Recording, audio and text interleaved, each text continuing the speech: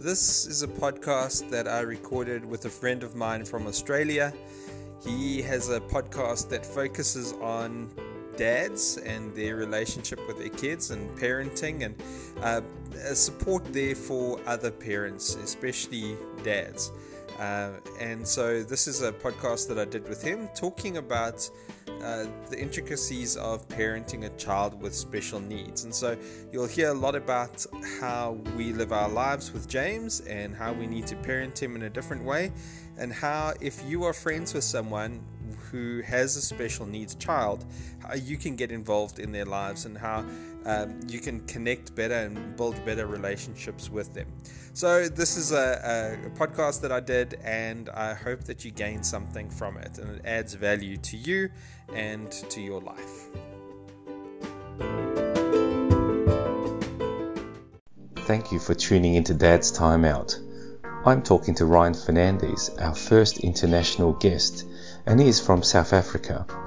We'll be talking about being a dad with a special needs child and how you can support these families. For more episodes or to support this channel, visit www.leebrands.com.au. I hope you enjoyed this episode of Dad's Time Out. Thank you, Ryan, for joining me today. I just want to say thank you for three big reasons. That number one, that you've agreed to talk about your journey, and no doubt a difficult one. Number two, it's 6 a.m. local time for you in South Africa, but 3 o'clock, nice and sunny, 22 degrees here in Melbourne. And number three, you're the first international guest I've had on Dad's Time Out, and would have loved to have you over, but couldn't get the first class tickets to you in time for today. So let's start off. Tell me about your family. What is your journey in this space? Sure. Well, thanks so much, Arthur. It's lovely to chat to you from somewhere like 12,000 kilometers away. That's amazing. Yeah, it's amazing what technology can do, hey? Yeah, so, of course. I've been married for, I think it's 11 years this year, to a beautiful woman called Tracy. And she's pretty much the thing that keeps everything stable here in the house. So we've been together, married for 11 years. And then 7 years ago, my first son was born, James, and beautiful little redhead boy. So we have to invest a lot of money in sunscreen just to make sure that well, don't worry about coming to Australia then. You have to spend double. It's okay. We'll cover him, We'll cover him in all kinds of things. So we might have to put him in a plastic bubble to shield him from your rays. Yes. And then I have a little girl. She's now 3.5. Her name's Charlotte. The two temperaments are absolute polar opposites. So we've had to relearn how to parent with our second child. Firstly, she's a girl and James is a boy. She's intense and James is relaxed. And then obviously the quite obvious one is that James is what they call neurodiverse or autistic. And then my Charlotte she's neurotypical. So that's sort of the terminology that is used, but it's not insensitive if you call the one sort of typical and the other one a little bit more unique, Yes. So that's pretty much the makeup of the family. Yes. And have you with all these personalities in one household, have you been able to find a nice, as nice balance as you can get it? I think that's the challenge. That's the challenge is to find your stride. We've tried. We hit our stride, and then something changes. And then you lose your stride and you get out of rhythm, and then you got to start again. So with James, a lot of his issues, we try to work with medication to try and help him to cope. Yes. And so when we change the medication, which is a fair amount of time, just so that we can start to get the balance right, then it throws him, and then it throws the balance, and then we have to sort of pick up the pieces again. But again, it's not a unique situation to us. I think there's many families that one thing will trip up, and then it's about finding that rhythm again. And I don't know if it ever stops trying to get the right rhythm and just not being able to get there. But Yes. you make do. Yes. Is it because of changing the body and growing up, and that you need these changes all the time? Because this is it's something completely new for me. I've seen people maybe in the clinic who've talked about these types of things or learnt about it, but to talk to someone firsthand, this is something very new for me. And do most parents go through this consistent change in this medication and behavior and everything? Sorry, my daughter has just arrived. Oh yes. and she's Hi. there. Hi. Is she providing you breakfast? No. She just wants to be part of most of my life, and Oh yes. so Well, she's just, most welcome. She's most welcome. I just want to give her a phone, and this is going to show really bad parenting. Yes. Because the phone will play something, and that will keep her occupied for 5 minutes, so that I can do what I need to do. Yes. Oh. But I'm sure I'm the only parent that does that, hey? Yeah. Well, we might have to discuss that another time, maybe off air as well. No, because Okay. of course I never do that, right? Good. Well, there's some ideal parents. We all move towards your example, but others of us still stumble, eh? No, I only did that when they were maybe 1 year old. I have to confess. Well, at least you're honest. Yes. But Arthur, just to get back to your question, what we started to realize is that obviously with his condition, a lot of things would trigger meltdowns, and ultimately, it's not for our sake. It's really when you watch him in a meltdown mode, you can see just it's overwhelming, and he doesn't know how to cope, and the anxiety just escalates to a point that he can't even think straight. So we saw neurologists many times over his life just to try and help him to cope with those conditions. And most of the interventions are therapeutic and doing play therapy and occupational therapy and those kinds of things. But to augment that, we've also looked at medication. And so he's on 2 medications, which have really now started to help him to be able to focus and to be able to block out a lot of the things that trigger him. Yeah, exactly. And now we've hit a really good mix of medication and therapies, and we're starting to see real development and real growth. But I think most special needs children will have some kind of medication that has to also help them to just to cope. Yeah, that's right.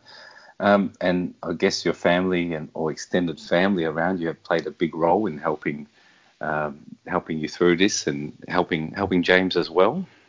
Yes. I think that's been one of the most incredible things for us is to you see these beautiful movies of how self-contained most families supposed to be, but you can't. You've got to lean in very heavily to that support system that you've got, and then sort of just let them know we're struggling to cope. And it's amazing how they've stepped up and really helped us. And often it's just about looking after the kids for an evening so that we can go and experience normality just for one night. Yes. Or just to, sort of come through. So we don't go out much because these different conditions will just stress James out. So we have to do a lot at our house. And so the family would then come through here. And also if they plan family events, that they actually really are cognizant of what James needs and to set up that kind of environment for him. So they've had to adjust in the same way that we've had to adjust. And without that support system, I mean, we would be so isolated. And I think that's a journey of many special needs parents, is you do feel very isolated. Mm-hmm. Yes. Well, one thing I'd also like to ask from that is, what about the support of your friends? And the reason I ask this is, we've had friends who had a child with special needs, and reaching out to them had been very difficult. We didn't know what to say. We tried a few times to be available and make contact, and understandably, no reply because of the testing times for mentally and physically for the parents. So the result is, unfortunately, in this case, we've no longer had any communication, which is very unfortunate. So I guess my question is that for friends as well, on the other side, what is the best way to approach a situation like this? Is it about giving more space, giving more space, or is it about being persistent in making contact and offering to be that friend? What are your thoughts? Well, look, just by you asking that question shows that you're on the right track. I think too much space, and eventually we feel that, okay, well, we've got so much space that we actually so far out that the contact's been broken. So although space sounds nice, it can create more isolation. The best thing from our side is just to ask. Yes. So, there was a stage where, and it's natural. So the one nice thing about being a special needs parent is that no longer are you competing. So the development of your child and the development of my child is two very different things. So we watched our friends' kids go to grade 1. Our kid has got an individualized education program, so there's no grade 1. So they had this celebration of their child in a school uniform. We had 0 celebrations. And so often our journeys are so different that we actually can't sort of connect on that level. Yes. But the friends that have really stuck around are the ones that have made the effort to say, look, we're having a party. Would James like to come? If he comes, what are the things that we would need to do to make sure that he would feel okay? And they know him well enough to go, okay, well, he's not going to do this, but he is going to do that. So we will make accommodations. Now, we're not saying change everything so that we can accommodate one child. It's just the small things. And we as parents know our child fairly well. So, just to ask the questions and say, look, how can we help you in terms of if you want to go out, if you, so how can we support you? If you ask that question, well, we'll give you some really good advice. But often when you don't hear the question, you go, okay, well, thanks for that. And again, no judgment against friends that, they've got their own lives to live. They've got their own challenges. But there are certain special friends that have really just sort of stepped up and made sure that we were included. Just to be invited is a massive thing. And then we will often just make up our own minds, and we'll gauge on the day how James is doing. And then we'll either say yes or no. So that also is, not to take that personally if we last minute sort of step out just because we've seen what's going on with the kid, and we just don't want to risk it. So those kinds of things are really awesome if a friend can get involved and just ask the questions and accommodate and invite. I think those are three important things. Well, I think it's something that that even for me to take in, because it's not unfortunately it's not a rare occurrence that we're in this situation. I guess one more thing is for listeners who are now finding themselves in the situation and the realization that they may have a child with special needs, extra needs. Is there a word of encouragement or something that you can give to them as a dad to a dad? Sure. So there was, and I think I'll start from the diagnosis, and I think we had seen certain developmental changes that weren't in line with what we had expected. Yeah. You can sort of hear my son slightly in the background there. You might hear more of him. So when we had got the diagnosis, the initial thing that I did was to do as much research as I possibly could. Yes. And there was an author who wrote Cloud Atlas, and his name's David Mitchell, and he wrote something that I think sticks with me, and hopefully will bring a little bit of perspective to special needs parents. He speaks about, he went to go and see a rabbi, and the rabbi was saying, when you start off in parenting, it's like planning a journey to Italy. And so you learn the language, you pick out the sites, you sort of get yourself excited about what you're going to go and do in Italy. You get on the plane, and then the plane lands, and it's not in Italy, it's somewhere in the Netherlands. And so you've got two choices now. You can either sit in the airport and moan and cry and grieve that you've lost this opportunity to see Italy, or you can actually go out into this new place and discover it and find the beauty and find the wonder and find the joy in this new situation, in this new place that you found yourself. And I think that's been a massive thing for us, is to discover that our journeys are very different, but they're equally as beautiful and as wonderful. You just have to approach it in a different way. And so so it's really about the mindset for me. And what special needs really does is it makes you have to live in the here and now. You can't project about where we're going to be in 5 years, where we're going to be in 10 years. You really just have to enjoy the moment and sort of, work through it in that exact moment.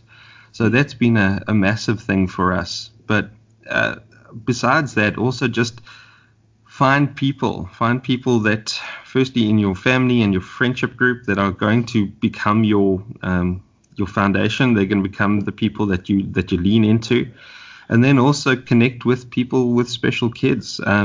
So it's such an important thing to know that you're not alone, that you're part of a bigger community, and that the challenges that we face are the same as what they face. And it's amazing when you feel like, okay, this is not abnormal. This is actually part of the process. And so we've had to follow, YouTube channels and podcasts and get involved in Facebook groups just so that we can feel, okay, our reality is another person's reality and we're not totally isolated. So it's that has been a good way to deal with the situation. Yeah. Okay. Well, thanks for your time. I'll let you get back to your day. And, I hope many listeners, whether they have a child with special needs or no friends in that situation, have learnt and can apply the things that you have said today. So thank you again. Thank you for listening to this episode of Dad's Time Out. I hope you enjoyed the episode. For more episodes or to support this channel, please visit www.leebrands.com.au.